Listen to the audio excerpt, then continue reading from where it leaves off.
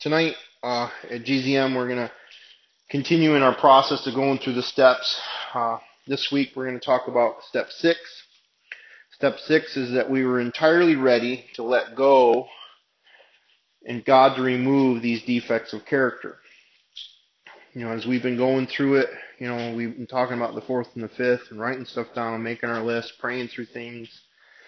And as we go through these lists, there's a part that we look at our side of this, and we have these areas in our lives, and many of us know, this one or that one, of areas that we don't really like about ourselves. We don't really need people to cut us down. We are the best at that.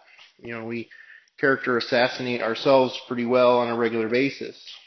Technically, if we had someone follow us around saying the things that we say about ourselves, we would fight them and beat them up and tell them that they're nasty people.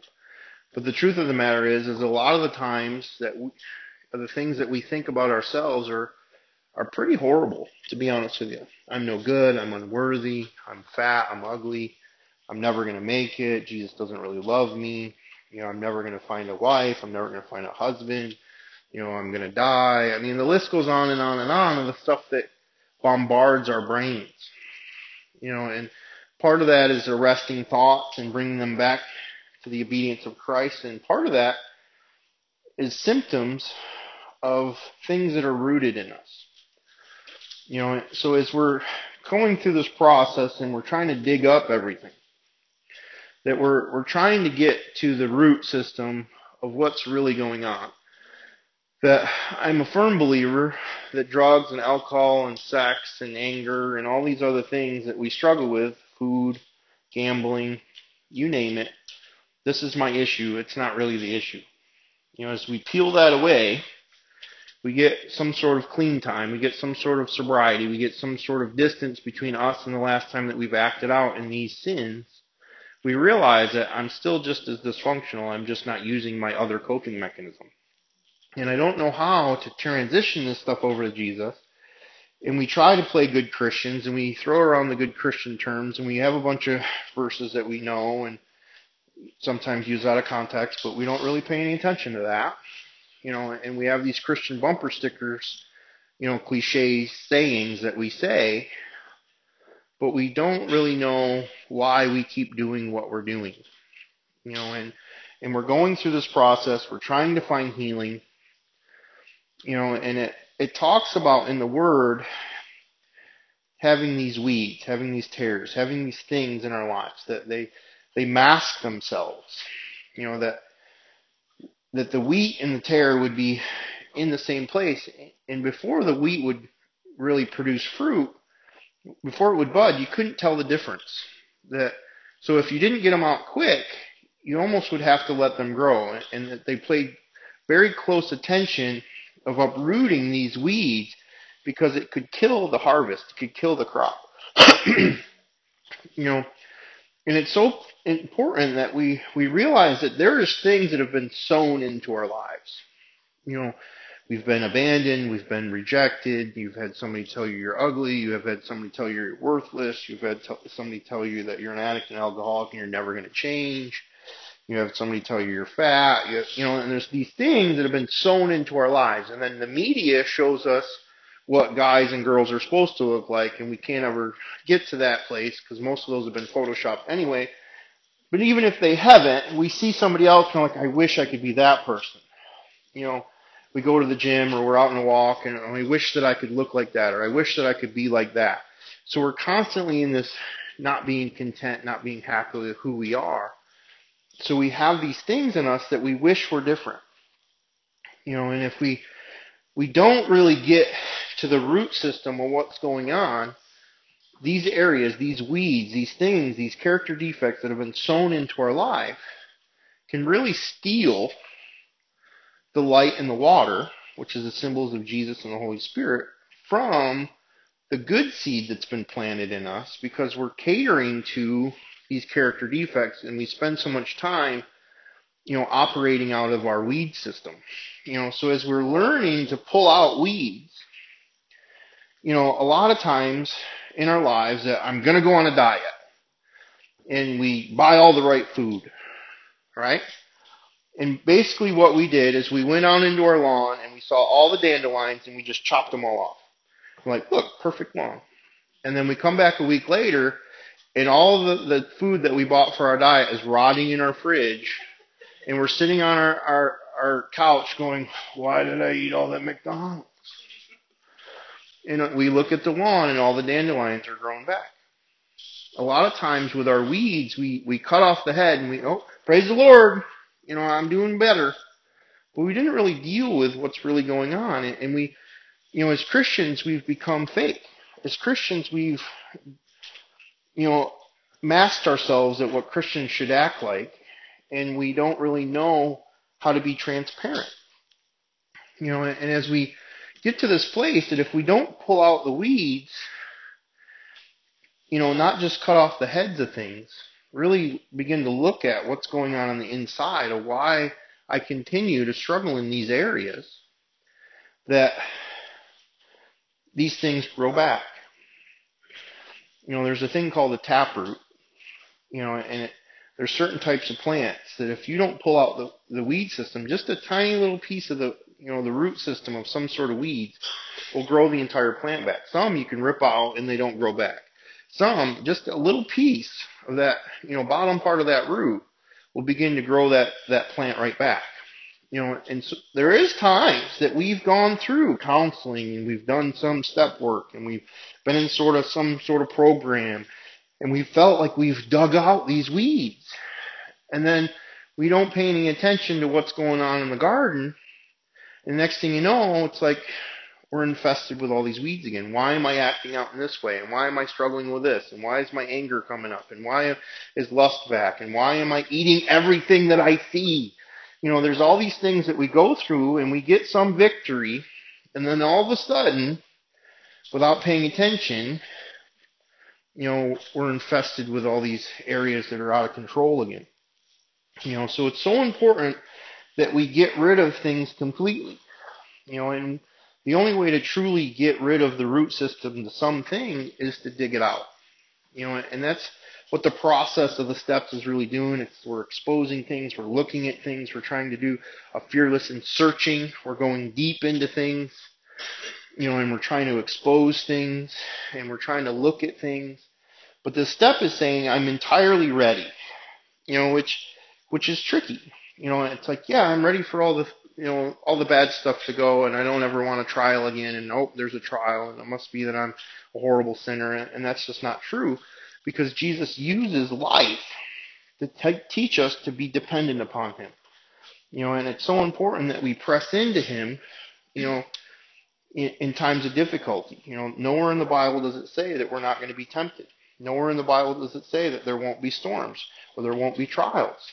That He says that we will suffer for His sake. So just because we have issues and things that we're working on doesn't always mean that they contribute to the chaos in our lives, but they can. Sometimes life is just life, and it comes at us whether we like it or not. So as we're really looking at this blueprint of doing our step work, that, as we're going through it, we can see certain things that keep popping up. For me, I was a very angry man. And as I did my first initial step work, I started to realize that everything was rooted in some sort of fear. Which, to be honest, pissed me off. It made me very angry that I'm this scared little kid. But the truth of the matter is as I really looked at it, fear was one of the biggest things that I had to address. And as I started to dig into these areas, I started to recognize this is a fear and that is a fear, and now when I get angry, that I start to say, all right, Tom, what are you afraid of?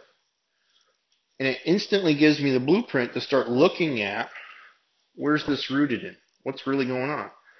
They're not listening to me, or, they're not paying attention, or I'm not getting my way, or I'm afraid of money, or I don't think God's paying attention to one single prayer that I've prayed in a decade. Like there's things that, fear begins to blow out of proportion because we allow it to continue to go out of control.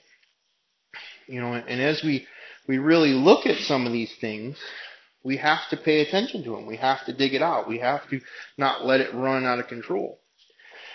And it's so important that we allow people to dig with us in our garden. In a sense that, we can't do step work by ourselves. We can't walk with Jesus by ourselves. I think that it's, there's a blueprint that Jesus had 12 people around him all the time. And he purposely had 3.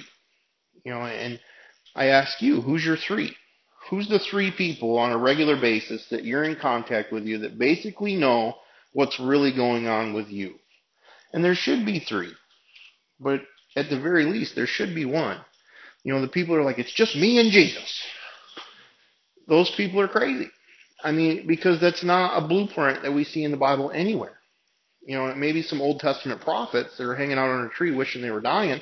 But, as we walk with Jesus, there's a community that we live with one another. We worship with one another. We're walking with one another. He sends the disciples out 2 by 2. That there's people that we should be living life with.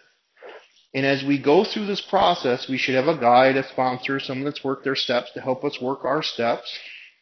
But as we start working on accountability, and character defects and shortcomings and amenses and all these different things, we need people alongside us that as we're living life and we come across things that are difficult, that we can send out a text and say, hey, pray for me, I'm struggling.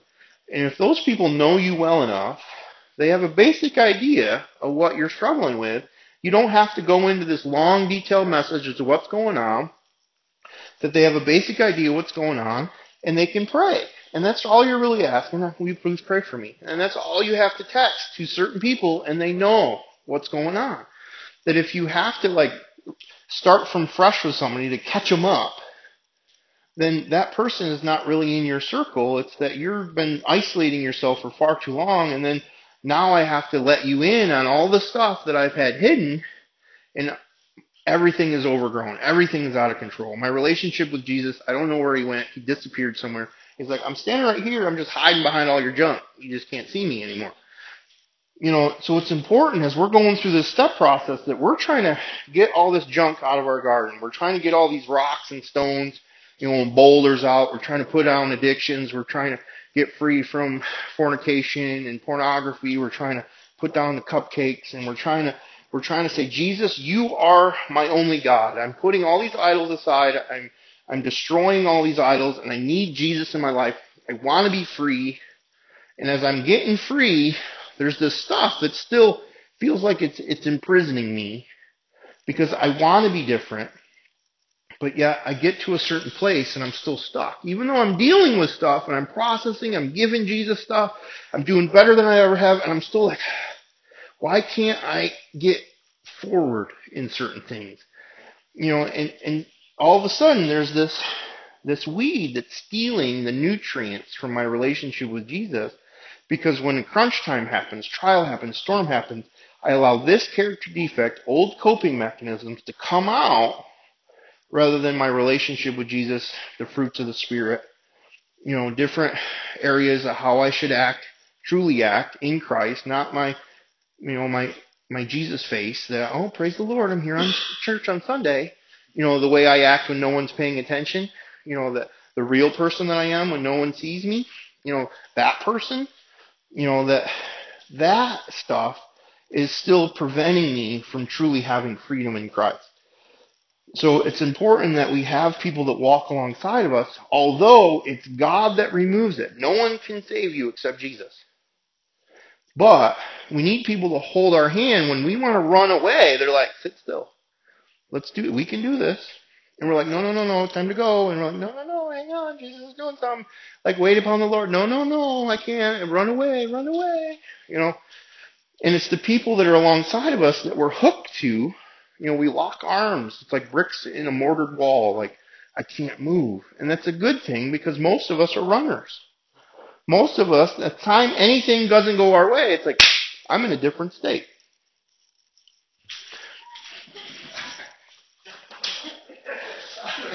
That didn't. keep it moving.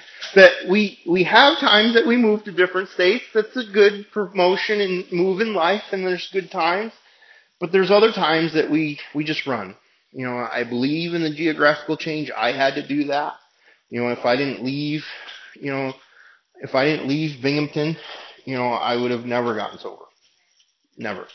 There's no way that I was going to walk around that town and run into my friends and like, hey, what are you doing? I'm going to a meeting. Yeah, go have fun. It wouldn't have happened. There's no way I could have done it. And some people can. Although I have used here in Utica, that it was different. Those people, the relationships I have were close, but it wasn't like when I was partying back home. So I've made the same disaster here. Why? Because I carried my defects. Wherever I go, I take myself with me. So just because I change geographics doesn't mean that everything is going to be beautiful. It means that I have still got work to do because I got to work on some of the areas that are still got some issues in my life. Anyway, got through that. It's totally an accident, but anyway, and then there's the side that self can't see self.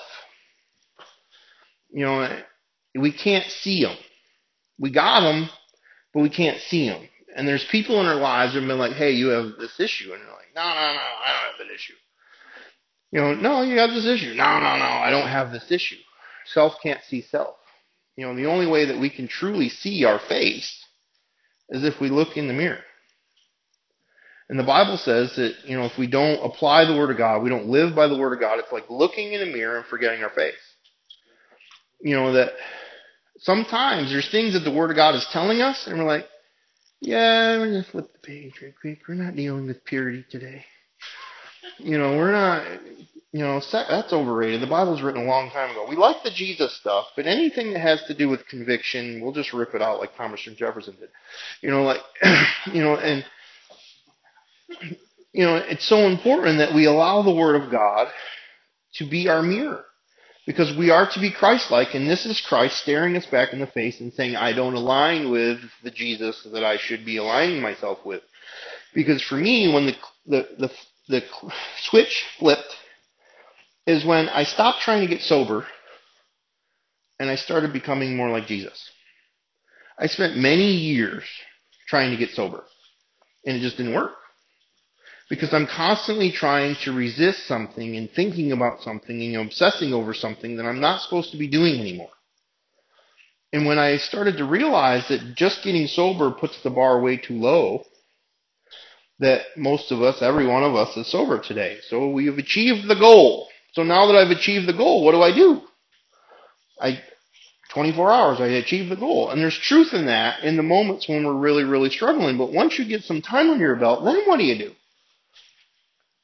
We coast in recovery. Well, I have this amount of time. So what? And I can be just as jacked up with a decade sober as I was the day I walked in if there's areas of my life that I'm not working on and I'm just making about being sober. So when I started to look at it doesn't have anything to do with being sober. It's about my relationship with Jesus. God couldn't, what if you were salt, relieve this obsession, but it goes deeper than that of God can change me as a man. And I needed to let God into the depths of who I was so that I could change and overcome my old man that continues to destroy everything he touches. Because I can have a year sober and still destroy everything I touch and have nothing to do with a drink and not even think about a drink because I'm still lying and stealing and cheating and da-da-da-da-da. The list goes on and on of the character defects that are still there once I put a drink and a drug down. And it's so important that we realize that it's about Christ's likeness. So if we don't allow the Word to really look back into us and say, this needs some adjustment.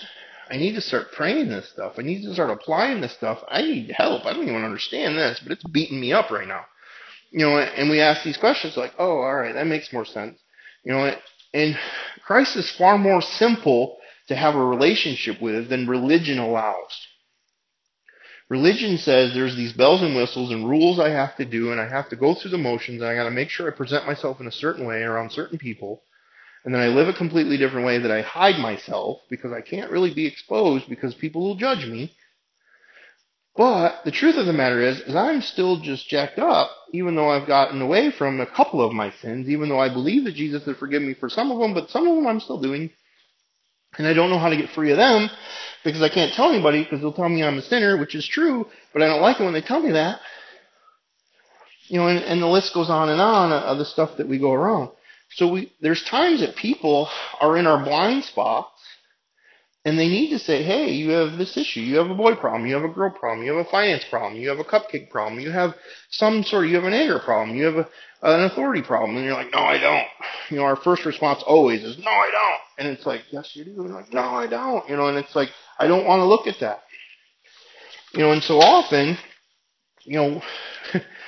the character defects that we see in other people, the ones that really irk us, the ones that really just send us over the top, are the ones that we possess the most, and we can't see them, and we really despise them in other people, and we wish that control freak wouldn't be a control freak, because I need to be in control. And the story is we point one finger at one person, and we got three pointing back at us.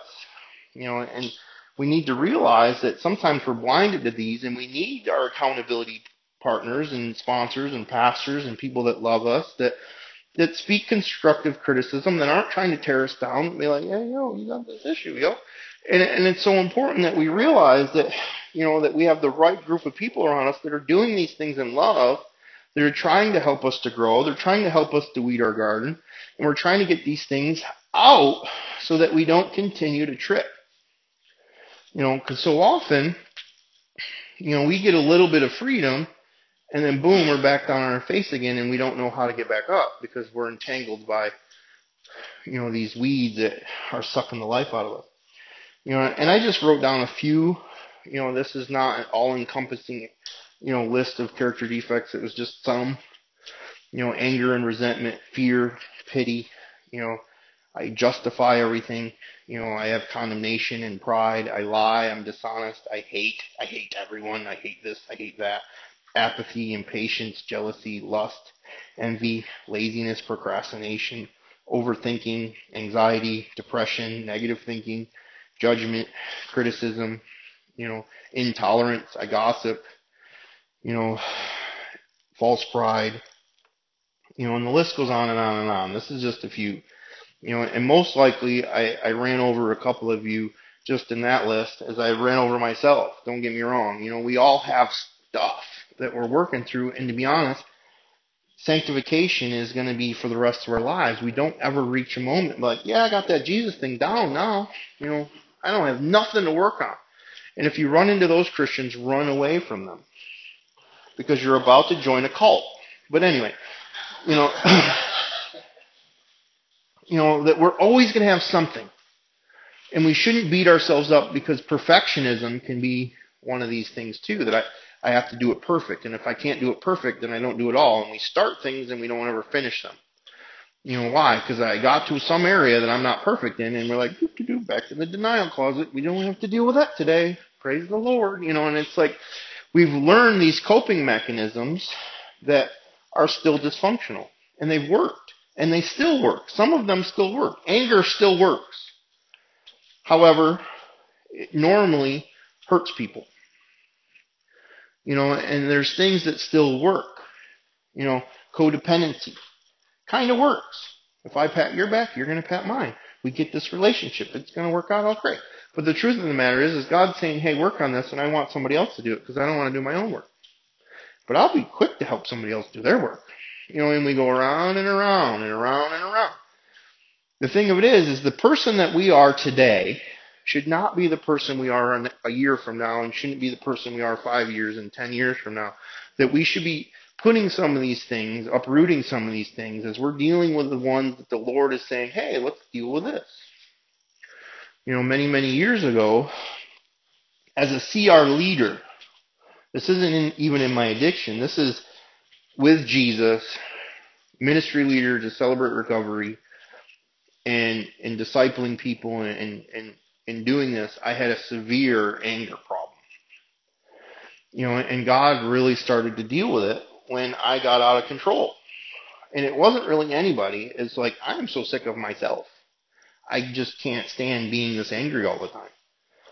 And God started to show me how I had unreachable expectations, and part of it was like this religiousness, I'm trying to be holy, and part of it is I'm trying to drag everybody to Jesus, and it was like very frustrating, and I would, be angry.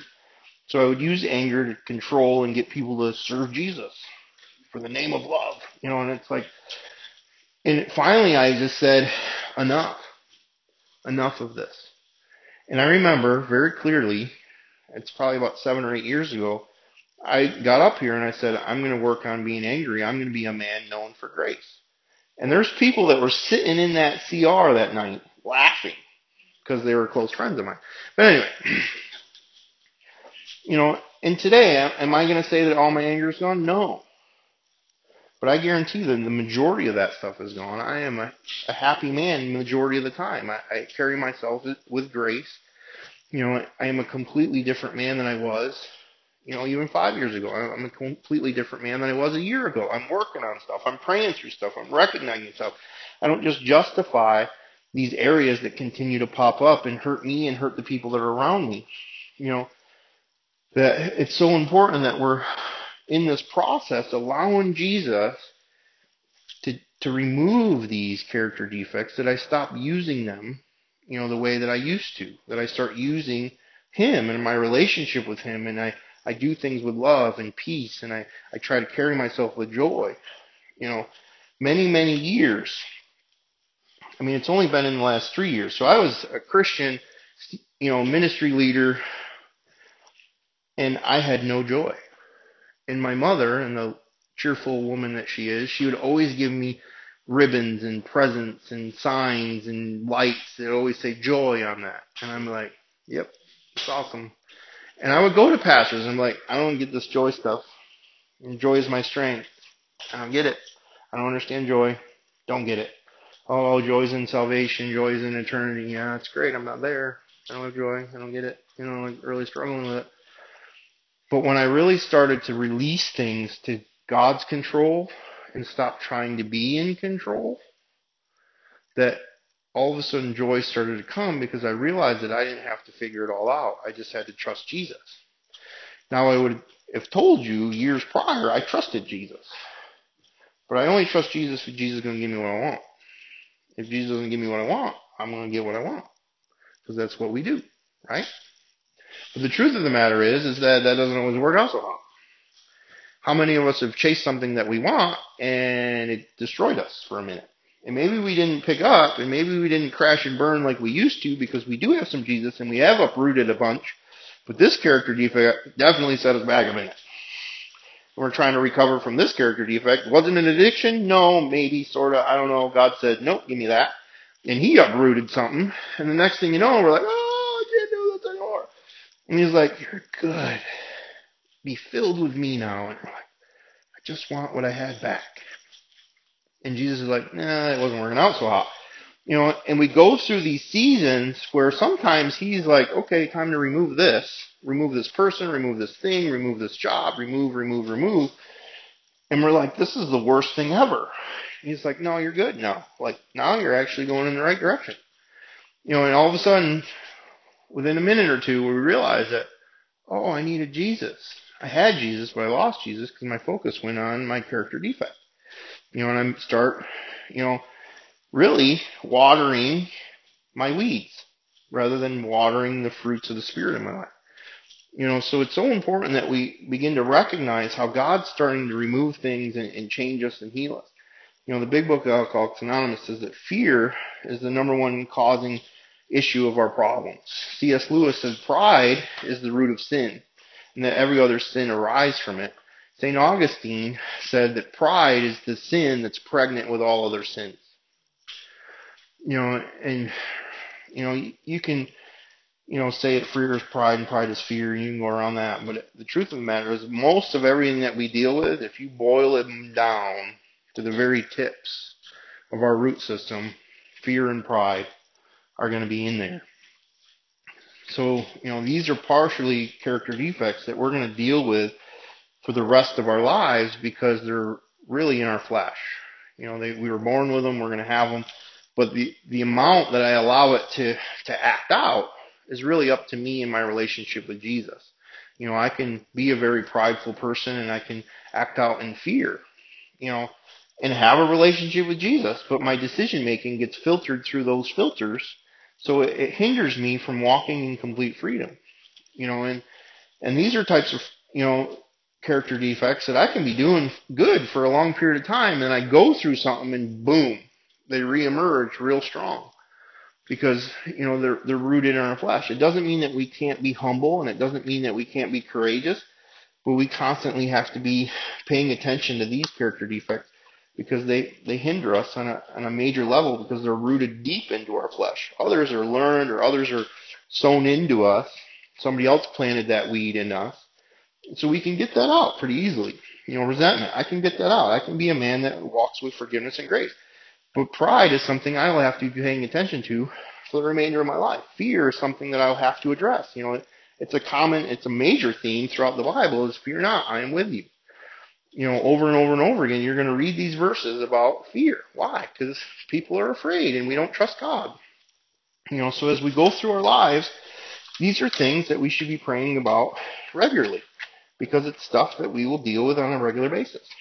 And some things are still hard to give up. We like them, like food. I like that stuff. But I can have a better balance with that. I'm good at the all or nothing. I can fast forever, and then I can eat a lot. It's like, I have to find balance. It's not one of these character defects that it's like an abstinence thing. I'm good with abstinence. Boom, cut it off, never dealing with it again. But at some point, I have to have food. And once I open that door, it's like everything comes back. But God is trying to teach me discipline. And I'm like, can't I just be one of them skinny guys? Can we just pray that prayer? Like, didn't I be holy enough that you just give me one of those get out of jail free cards? Like I'll just instantly be like 125 pounds for the rest of my life. One of those cards, like some of the people I know, jerks. I mean, that we all have something. Some of us are born with a metabolism that doesn't ever turn off, and some of them, we gotta wake that thing up. Like, come on already, you're killing me over here. You're killing me, Smalls. You're killing me. So there's times that, anger is an appropriate thing, but wielding anger to hurt people, trying to control people with our anger, trying to be powerful with our anger is not lust, isn't. That there is a purity to sex, that it should be done in God's way. And the enemy is always attacking us, trying to pull us into lustful thinking and lustful activities, and then the second that we get married, he tries to kill that thing and pull us apart, and we have to be conscious of sex and how the enemy uses this tool and wields it very well against our mind, against our heart, against our body. That we have to be paying attention to this because there is appropriate anger, there is appropriate, sexual desires, but the enemy distorts and pulls things out. There is a time and a season where resentment and unforgiveness play a part. But when we have Jesus, we have to be allowing him to minister to our heart and beginning to forgive people that we said we would never forgive. It's so important that we allow Jesus to move into these areas. As we allow him to move in and we stop fighting him all the time, we start being obedient, we start to see growth. We start to see how we're starting to move forward, and we get free from some of these major sins apart from the ones that were destroying our lives, that we recognize the enemy's attack and condemnation, and we're like, no, I'm not that person anymore. Their identity becomes more and more in Christ as we allow these weeds to get pulled up, because the fruit of the Spirit is beginning to emerge, that we're walking in him, and we're not allowing all these things to come out of our lives that are destroying us and others. And sometimes we cater to them pretty well, But being entirely ready to let go and let God to move into these areas, is something that we have to be praying about, something that we have to be recognizing, because we've been living this way since we could remember. Some of these things that we had in our lives, we've had before we even remember things. That we were selfish. Why? Because we're born a sinner, that I want what I want when I want. That doesn't go away, until we sacrifice that thing on the altar of Jesus. When we start to be selfless and we start to serve people and we start to see the benefit of our fellows, that we have to recognize that this is a process and we're allowing Jesus to move. That it's so important that we recognize the condemnation that comes with it so we can defeat the enemy by saying, this is written. This is what Jesus says about me. And this is what Jesus says about this sin, even though I don't like it. But I'm going to start applying this scripture to my life, and I'm going to start to say this. I had some real bad anxiety, and I started praying, Philippians, 4 over my life. A peace beyond understanding is going to come. A peace beyond understanding. I'm going to trust you, Jesus. I'm going to trust you. I thank you, Lord. You're going to take care of this. And I had to start saying that to myself every time my brain started running, because I'd get on that track of those things, and the enemy would be like, yeah. And, I'm 5 miles down the road, and I'm hating everybody, and I don't want to do this anymore, and I'm going to run away, and murmur. I got all this stuff I'm complaining about. And the enemy's like, yeah, you're doing great. And I'm like, and I'm getting frustrated. No one sees it because I can't let anybody see what's really going on. And it's like we recognize it quicker and quicker. Like, no, I'm not going there today. If I allow this track to run, we play the tape forward as they tell us that, I'm going to let this lustful track, and then I'm going to think of that, and then later on I'm going to be in my room, and so-and-so's not going to be home, and whoop, and there I am. And then the enemy's like, yep, you suck. And condemnation comes full force. And we start recognizing, how we trap ourselves in our thinking and how we go the wrong way. And we start bringing every thought back to the obedience of Christ. And we start praying certain scriptures over our lives. And we start applying certain scriptures. And we allow accountability in. Not having accountability is a character defect, in my opinion, is that I'm going to do it myself. I don't need anybody's help. And how often do we fail when we do that? Nearly 100% of the time. Why? Because the Bible tells me one person standing alone is going to be defeated by the enemy. I have no ability to defeat the devil by myself. Well, it's just me and Jesus. I'm not Jesus. And I will manipulate myself into things that I want to do. So it's important that we have people around us that know what we're going through, that we're being honest with, that we're becoming prayer partners with, that we pray for them, they pray for us, that we, and that's why we do the small groups. That's why we are trying to live life together, that we don't have to be alone all the time. And we start recognizing the lies that it's not going to matter if I just do it one more time, right? And the truth of the matter is that we get stuck in that pattern. I'll just do it tomorrow. I've done it so many times. What's the big deal? I'll just start later. And we make excuses of why we can trip back into things. And it's important that we recognize these lies and we start speaking truth over it. And we really begin to recognize what God says about us in spite of all of it. That God loves us. He has a purpose and a plan for us. That He's going to use us. He's going to use everything that we go through for His glory. What the enemy intended for evil, that God will use for His glory. Genesis 50:20. That we begin to believe that God is going to use us as ambassadors of light into other people's darkness. But we have to let the people that have walked before us be the light in our darkness. So often we're trying to, walk down the road and we're blind and we're constantly in the ditch. And we're like, I don't know why I'm getting in the ditch. I'm like, well, I told you to go right and you went left. Well, yeah, but I have to do this myself, which is a complete lie. You have people around you that want to help you. All you have to do is ask. And then the people that want to help also have to ask, because we get caught up in our own thinking sometimes and we isolate ourselves, and life is life. And I don't want to bother anybody, which is a complete lie too. The Bible says that we're to bear each other's burdens. So what? There's a million excuses that we use that if actually we went in the Word, Jesus says this. There goes that one. And we could go through our defense mechanisms of why we don't allow people in our lives and scripturally just completely cut that stuff out. We're to live one another. We're in communion with one another. That we are to live life with one another. It's an important part of our process of finding freedom. So I really encourage you, to not be beat up by this. That we all have stuff. I have stuff. But it's time to say, God, I'm entirely ready for you to start working on me and I'm ready to do it your way, and I'm ready to go where you're asking me to go, and I'm ready to let go of some of these things, and even if I like them, I'm ready to let go of them, and even the ones I don't see that I completely tell people I don't have, if it's really there, I suppose I'll let you take it. And we become ready to let Jesus move in our lives because none of us are content where we're at. We don't like it. We're saved, we're sober, we're free on some levels, we have freedom from where we once were, but there's times where we're like, I'm a complete wretch. I'm a complete wretch. Am I even really saved? And Jesus is like, yeah, I love you, dude. Like, you're not helping me be in my pity party right now. You shush. I'm trying to feel horrible so I can go do something I'm not supposed to do. And we set ourselves up for defeat. Why not start setting ourselves up for victory and saying enough is enough? I'm ready to lay that stuff down at the altar. I'm laying my life down at the altar, but I'm going to know that God's will is good, pleasing, and perfect. And it's not going to be easy. Will there be suddenlies in some of this? Sure.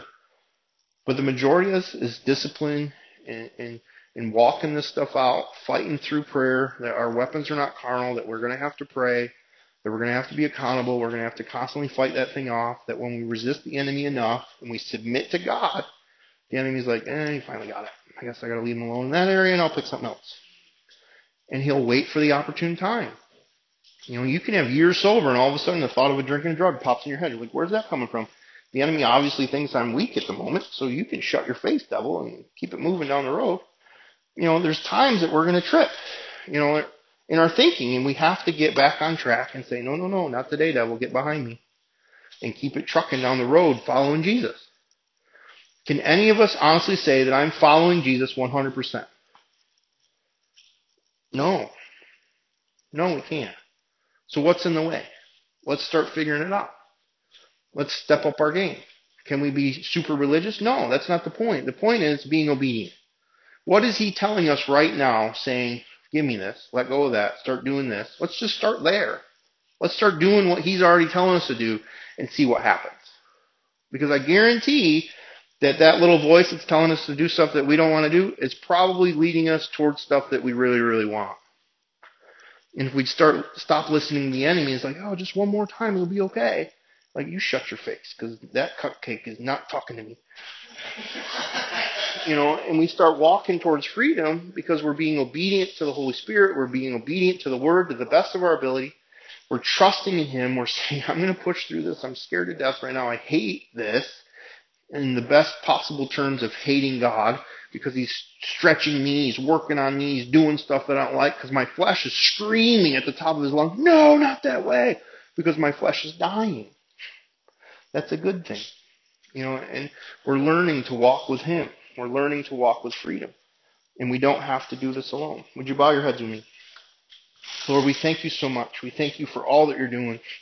We thank you for your grace that has forgiven us and empowers us to change, empowers us to become more like you. We ask that you would pour out your grace upon us, Lord. We ask that we would realize that your mercy is new every morning, that there is no condemnation in Christ Jesus because your blood has washed away all our sins. So, Lord, I pray that we would come before you and repent of whatever we need to repent of, and we would know that you're faithful and just to remove all unrighteousness, Lord. But help us to begin to pray and say, God, what is in us that is keeping us from you? Show us what's in the way, Lord, and help us to lay that thing down. Help us to put that thing aside, and help us to crucify that thing. Help us to circumcise that thing so that we can be free in you, Lord, that we want more freedom that you provide. We do not want this world. We do not want the carnal flesh.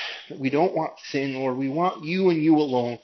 Lord, so help us, press us on to you, Lord. Help us to hear your voice, Lord. We pray for the baptism of the Holy Spirit to pour out upon us, Lord. We ask for refilling of the Holy Spirit, Lord. We ask for the guidance of the Holy Spirit. We give you complete permission to move in our lives. Begin to illuminate things that we're supposed to let go of. Begin to illuminate things that we're supposed to press on towards. Lord, we need you so much in our lives, Lord. We believe that you are the only one that can give us the freedom that we desire. You're the only one that can satisfy us, Lord. There is nothing in this world that can ever fill us up. There's nothing in this world that can ever satisfy us, Lord. Help us to uproot these things that are in our lives that continue to prevent us from walking in the men and the women that you have called us to be, Lord. We need you so much. In Jesus' name I pray. Amen, amen, amen.